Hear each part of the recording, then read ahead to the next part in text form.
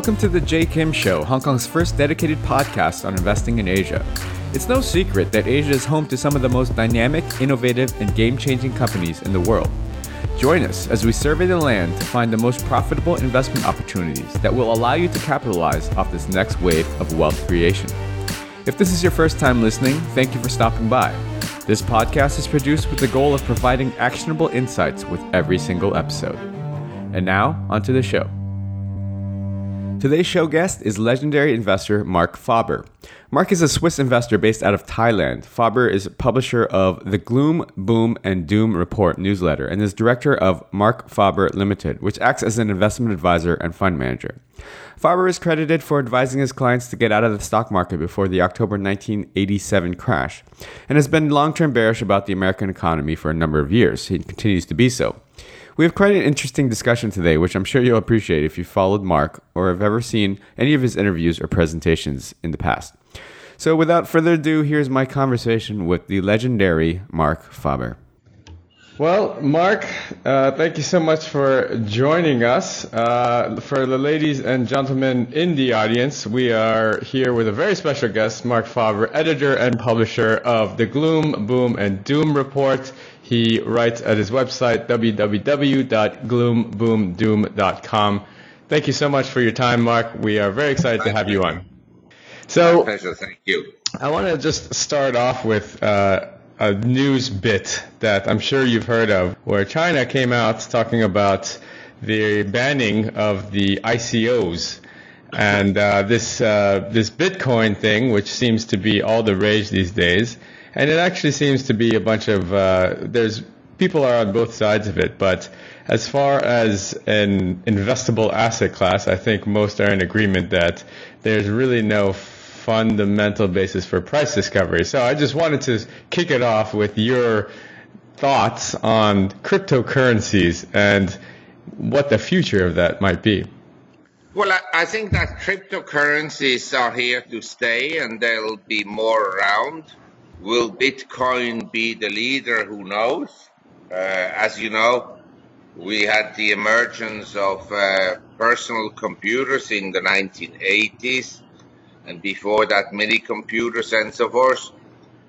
And in the late 1990s, the internet-related stocks. And not all the leading companies at that time are still in business, so we don't know. But I think that cryptocurrencies will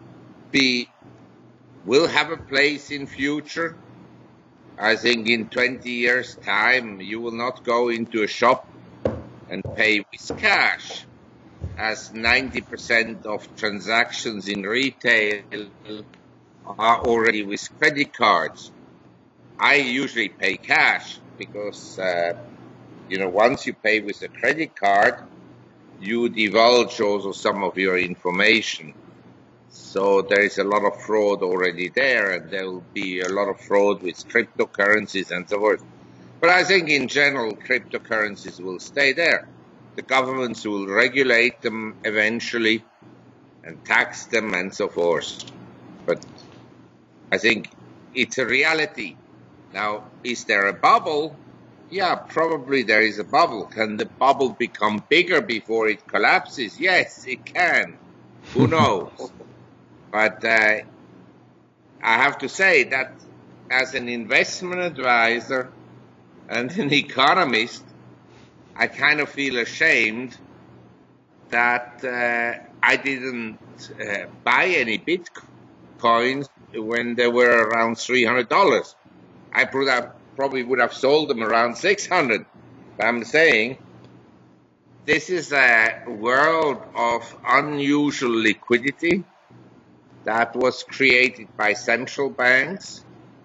And in a way, I'm very happy that cryptocurrencies came up, because all the investment managers were focusing on bonds overvalued or stocks overvalued and this and that, and where is there a relative value.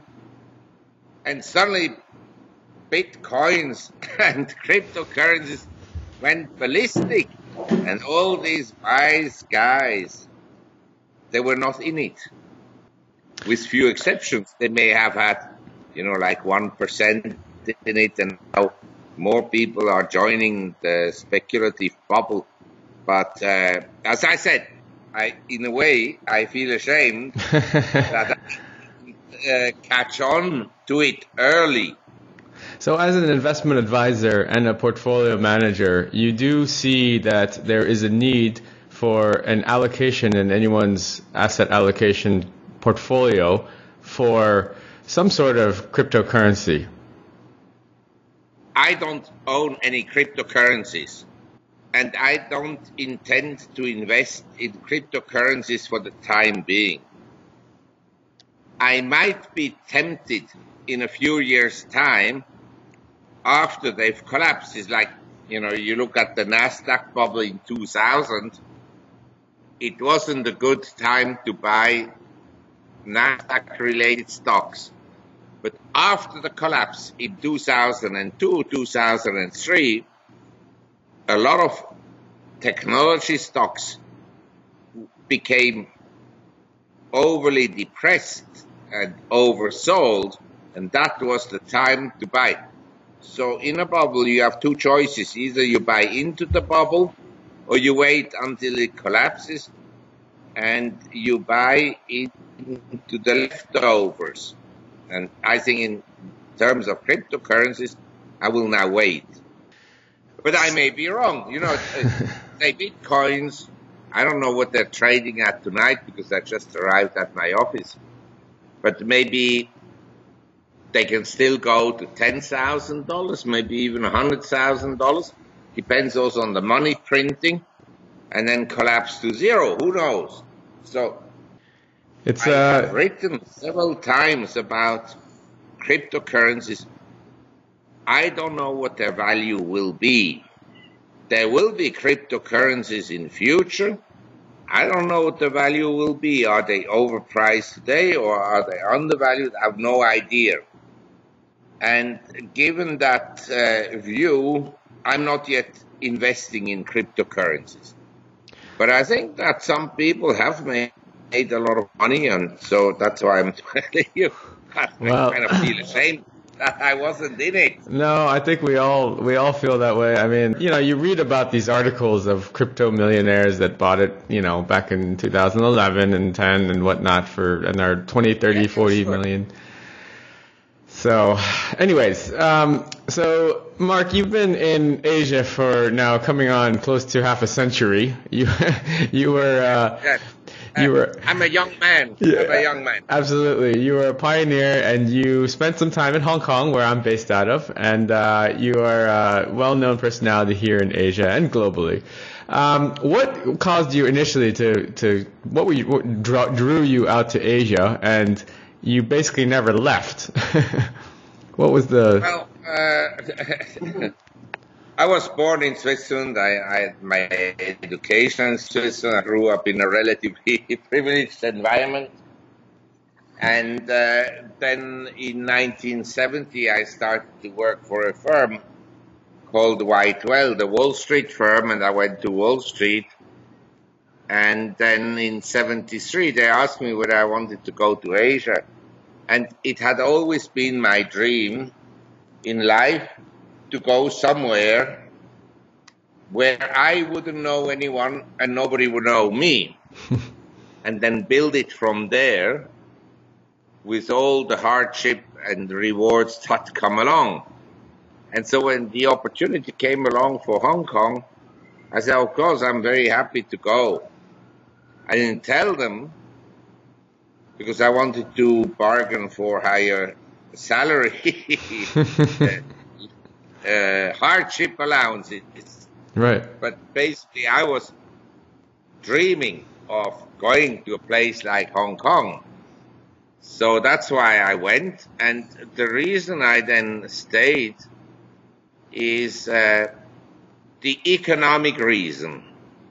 It was that I saw early on that Asia would become, from a very poor region, in the 70s and early 80s. I mean, I had American visitors in 1985 that came and said to me, please explain to me why is Taiwan and South Korea so poor?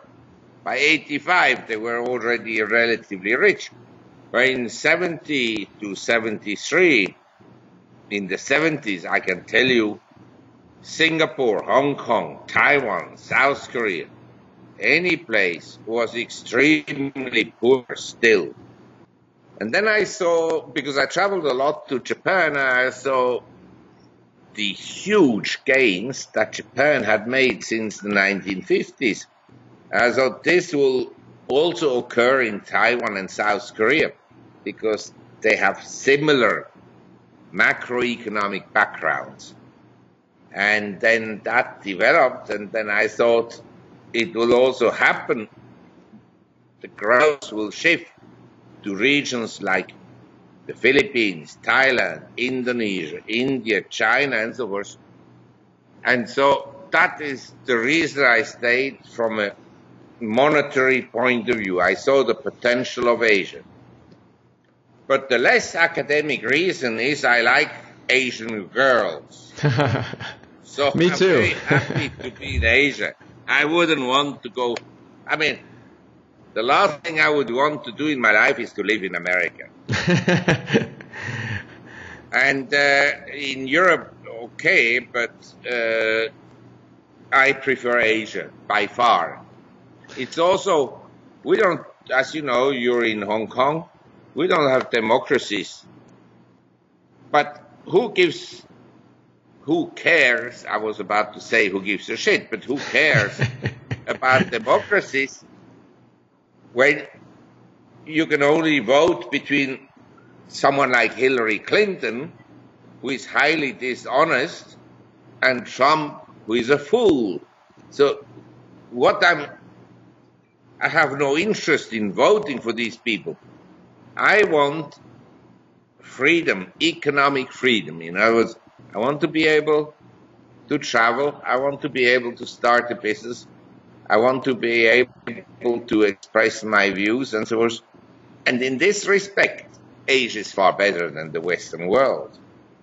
I agree. So my next question actually is, having been here for multiple bull and bear market cycles, you've seen crashes, you've seen, the likes of Asian financial crisis, 97, 98, 2001, 2, 3, we had SARS, and then we had obviously the global financial crisis. You've seen the booms and the busts, and I want to ask you what your view now is on China and how you've been observing and how you've been advising and trading that market. There's a couple of large, obviously it's on everyone's radar right now, China. People that are on the outside don't know how to play it. There's obviously a lot of concerns, growing pains within the country that people are concerned about. But having said that, there's no doubt that China is well on its way to becoming the #1 economy in the world. So what are your views on China specifically? How do we trade that market? Well, I was one of the first investors in China when it opened up in 1989. And at that time, foreigners couldn't buy Chinese shares. But through a company that had some investments in China, they had a secretary, and she offered to buy the shares for me. Nice. Of course, she suddenly disappeared. It's not a big deal. It wasn't a huge amount of money. And that's the usual story. Cheating is one thing people have to get used to in life. And that is very important in terms of your investments, that you don't get cheated. Well, if you get cheated with little money and not with the big money. So that's a rule. But, having seen the rise of Asia, and I wrote in 1997 a book, The Rise and the Fall of Great Cities in the World, I think that it was quite obvious to me that China would eventually open up, and that it would grow enormously, and that the relative importance of Hong Kong would diminish. Relative. In Hong Kong doesn't have an industrial base anymore to speak of compared to China. Right. Hong Kong companies may have industries in China. But basically, I saw the rise of China, and I think that as an individual who has investments essentially in different assets, real estate, stocks, bonds, commodities, and who has investments globally, I think anyone who has money should have some money in China. Now, will the market go down? Will they have a depression? Look, the US really took off in terms of economic growth around 1780, 1800. Then in the 19th century alone, they had 19 economic and financial crises alone. They had a civil war. In the 20th century, they had recessions. They had World War I. They had the Depression years. They had World War II, the Korean War, and so forth. The country still was growing. So I think you have to find a way to invest in China. I have some Chinese stocks. Maybe some will not do well, and maybe some will do well. And before they do well, they could drop 50%. Okay, I don't have all my money in China, and Chinese people who have all their money in China, as you know, they diversify and invest also overseas and so forth and so on. But personally, having seen this year the performance of Asian markets, India is up like 27%. I measured everything in US dollars. And other South Korea, remarkably, south of North Korea is up 25% in dollar terms. Yeah. So they may have a slightly different view than the Americans about, the risks.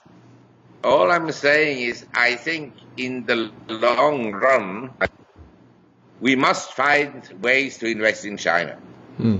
Traditionally, portfolio managers, or say wealthy people in Europe and the US, they would have 90% of their assets in Europe and in the US. Right. In US stocks, US real estate, European stocks, European real estate. But I think nowadays, the proper allocation for anyone who thinks forward and not backwards like Americans. Americans, they still believe that they are the exceptional country in the world. Yes, exceptionally corrupt, hypocritical, yes, but nothing else. And the prestige of the US has gone down as their economic and military and geopolitical power relative to the rest of the world. And you look at the Navy, the US Navy. North Korea doesn't need any missiles. The Navy in America, they destroy themselves. They crash into other ships. So, what I'm saying, nowadays, a proper allocation of your funds is at least, but I mean minimum, 50% in emerging economies. Then you look at emerging economies. Asia, Latin America, Africa, Central Asia, Middle East, and the former Soviet Union. I mean, I've traveled extensively. I still believe that in Asia, there are some problems, but we have less problems than in other countries. I tend to agree with you. I think that's why we both have not left Asia. On your point about the U.S., there's a large backdrop, this trend thematic of de-dollarization that people are talking about. China entering the global stage. The IMF added them to the SDR basket. There are a lot of pundits around the world speculating on what the future might look like. What are your thoughts on the Chinese renminbi? You know, our mainstream media out of the U.S. obviously touts them as currency manipulators, but that could just be propaganda.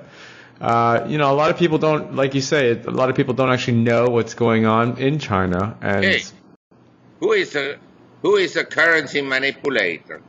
Who is an interest rate manipulator? The Federal Reserve, Mr. Draghi, Mr. Kuroda. The Chinese have learned something from the Western world, how to manipulate markets. And in my view, they don't manipulate the currency at all. Not at all. They have interest rates that are, in my opinion, too low, but they're higher than, say, in Europe and in the US. And, okay, they also printed money after 2008, massively and so forth. But you understand, there's a difference how the Chinese debt is growing.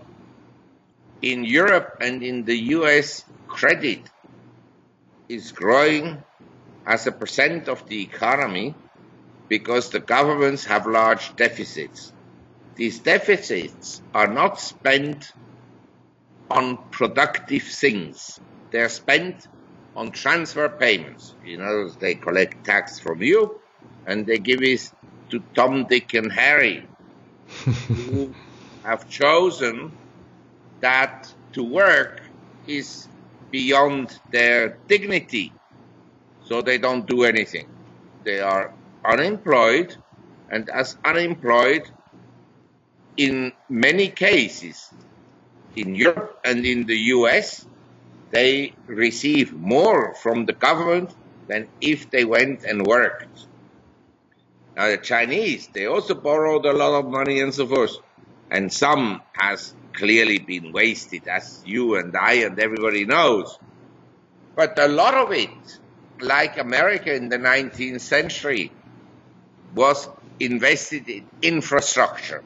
In the 19th century, America built the railroads. It was the railroadization of the US, and they built canals.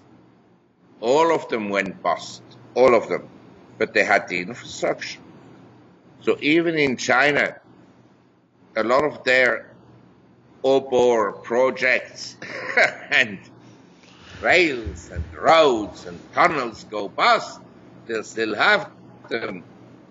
And nowadays, in manufacturing, infrastructure is the key. You can't produce semiconductors in the middle of nowhere in Uganda if you don't have the infrastructure to export it, to get the spare parts, to assemble it, and so forth. Cannot be competitive. Nowadays, of course, we have more and more robots. But actually, Chinese, they purchase more robots in the world than anybody else. Right. So all I'm saying is, you and many people will criticize the Chinese government. Yeah, it's not perfect. But quite frankly, given a choice, as a leader, I'd rather have Xi Jinping over, say, Hillary Clinton, who is not only corrupt, but a criminal, and over Donald Trump, who I admire his political achievements. Unfortunately, he became president on the lowest possible denominator.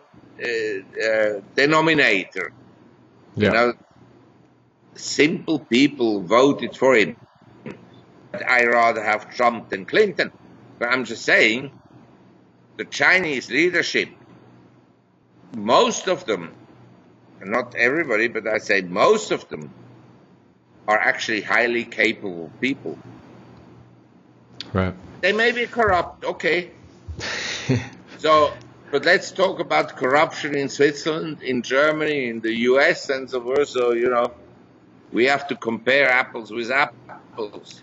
Well, that's sort of part of the gig, right? Being a politician. I want to ask you what your thoughts are on current market conditions. You know, the U.S. market by nearly every measure is very expensive, overvalued. You know, globally, how do you see things panning out in the next 6 months? Are we in for some sort of dislocation, some sort of a pullback or a drawdown? Look, I cannot speak about other people, and I've been wrong about many things in my life, private life and business life and so forth. But one thing I got halfway right is that I was relatively, by my standards, bullish about equities and bonds in 2009, right at the low of the market, and real estate, incidentally. And so if I look at 2009, March 6, 2009, S&P 666, I look at it today, 2,400 or whatnot. I look at real estate, gone through the roof in Hong Kong and many other places. And I look at bonds, 2009, the treasury yield was still close to 5%. In Europe, you made a fortune by being long sovereign debts over the last few years. I thought it's crazy to buy a Swiss government bond at 3% yield. They are now negative, you understand? So we had some consumer price inflation. Especially, I mean, you live in Hong Kong, maybe you have children and so forth. The cost of living has gone up a lot. Education, insurance policies, anything. You go to a restaurant is much more expensive than 10 years ago and so forth. But the big inflation, or what I would kind of call the hyperinflation, was in asset prices. And so I believe after 2009, we are in a bull market, very long by historical standards, gone up a lot. The valuations in the US are very high. They're much lower in Asia. So I would say I would take off some money from the table. Relative to the US, Asian stock markets are cheap, inexpensive, relative. They're not absolutely cheap. But look, I can buy a portfolio of equities in Asia and get a dividend yield of 5%. Well, I don't think it's all that bad given where interest rates are. You understand? So, okay, the S&P drops 20%.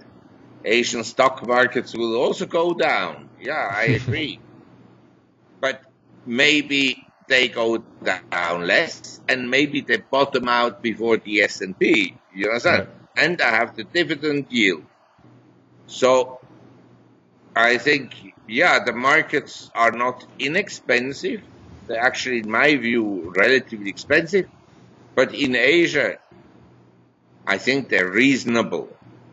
Not cheap, like in 2009 or 2003, or after the crisis in 1998, but they're reasonable. There's a few pockets of value in Asia for sure. When investors look to possibly rebalance and take some chips off the table, as you say, in the U.S., and they look to invest here over in Asia, obviously you mentioned earlier you got to have some sort of allocation in China. What other countries specifically excite you as far as potential for investment and upside? Well, as you know, this year markets have done very well, so the pickings are becoming slimmer. But I think from a long-term perspective, I think there's still some value in Vietnam. I live in Thailand. I mean, I don't think it's a dynamic economy, and the government has the great talent to shoot itself into the foot. But, but what's new? What's new? Other governments have similar talents. But I think valuations here are reasonable. They're not cheap, but reasonable. The problem in Asia is that the good companies are not that cheap. In India, high quality companies sell at 50 times earnings. You understand? Mm-hmm. So it's not cheap. Reasonable companies sell at 20 times earnings. So it's not that cheap. So you have to really be selective, and you have to think what sector is depressed. I think commodities in general are depressed. So plantation companies, in my view, are reasonable value. And anything to do with agriculture is reasonable value. Real estate in Singapore, Hong Kong is on the high side, but in Singapore, it's more reasonable than in Hong Kong. Sure. And so I think that REITs in Singapore are okay. Not great, but okay. And then you have real estate plays in Thailand and other countries. Some of them are also okay. So I think there is some opportunity. But in general, if you ask me, where do you think among financial assets you'll get the most alpha, in other words, outperformance?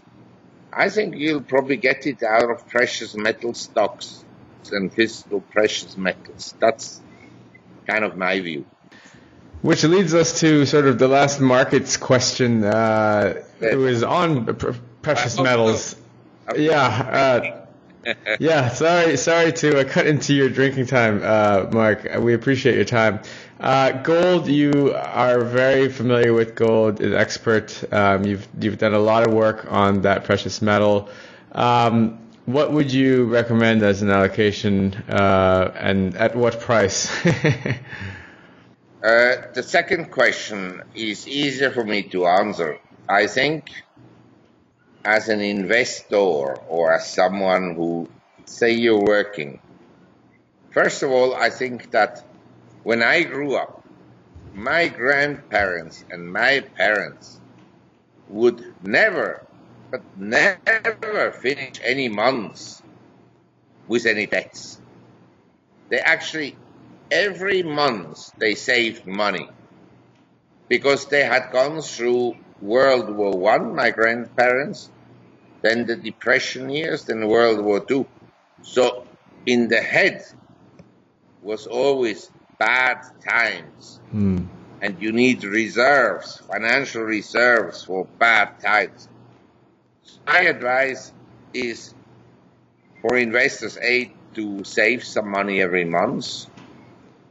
And of that money that you have in terms of surplus for investments, whether it's in stocks, bonds, commodities, bitcoins or not, I would at least put some money in gold. Now, I'm not saying other people should do the same, but say over time, I think I have accumulated approximately 20-25% of my assets in gold because I buy every month. Right. I don't care the price is up. I don't care the price now. Okay, it's nice to know the price has gone up and I bought it cheaper, but it doesn't change my lifestyle. It's my iron reserves. Sure. I don't intend to ever sell it. I just have it as an emergency measure. Right. I have it some in safe deposit boxes in Switzerland. I don't feel that comfortable. I have some, yes, I have some in Thailand and some buried in my garden. I won't sleep there. Anyway, so that I would say if you ask the question, where would you buy it, at what price? In general, I still think that even after the recent upward move, it's not terribly expensive compared to stocks and bonds and bitcoins.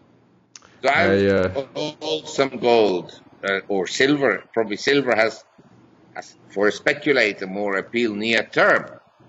But I don't buy these assets as a speculation. I'm not interested if the price goes up or down.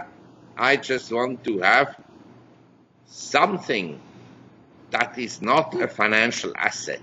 Right. You understand? Yeah. Financial assets, bonds, stocks, who knows? I mean, it's paper. True.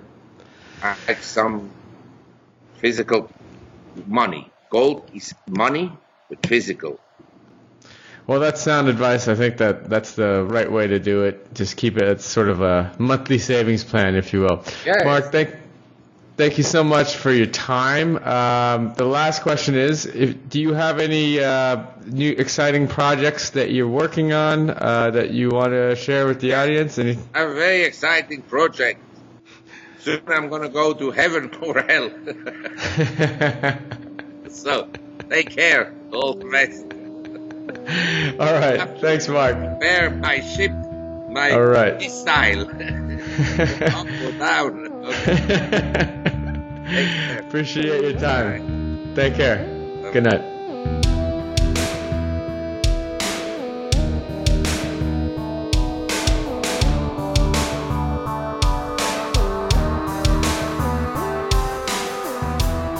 I hope you enjoyed today's episode. All of the show notes and links can be found over at jkimshow.com. Come back often and don't forget to subscribe so you don't miss the next exciting episode of The J. Kim Show. As always, I'd love to hear your questions, comments, or future guest suggestions. You can find me on Twitter at jkimmer. That's JAYKIMMER. See you in the next episode.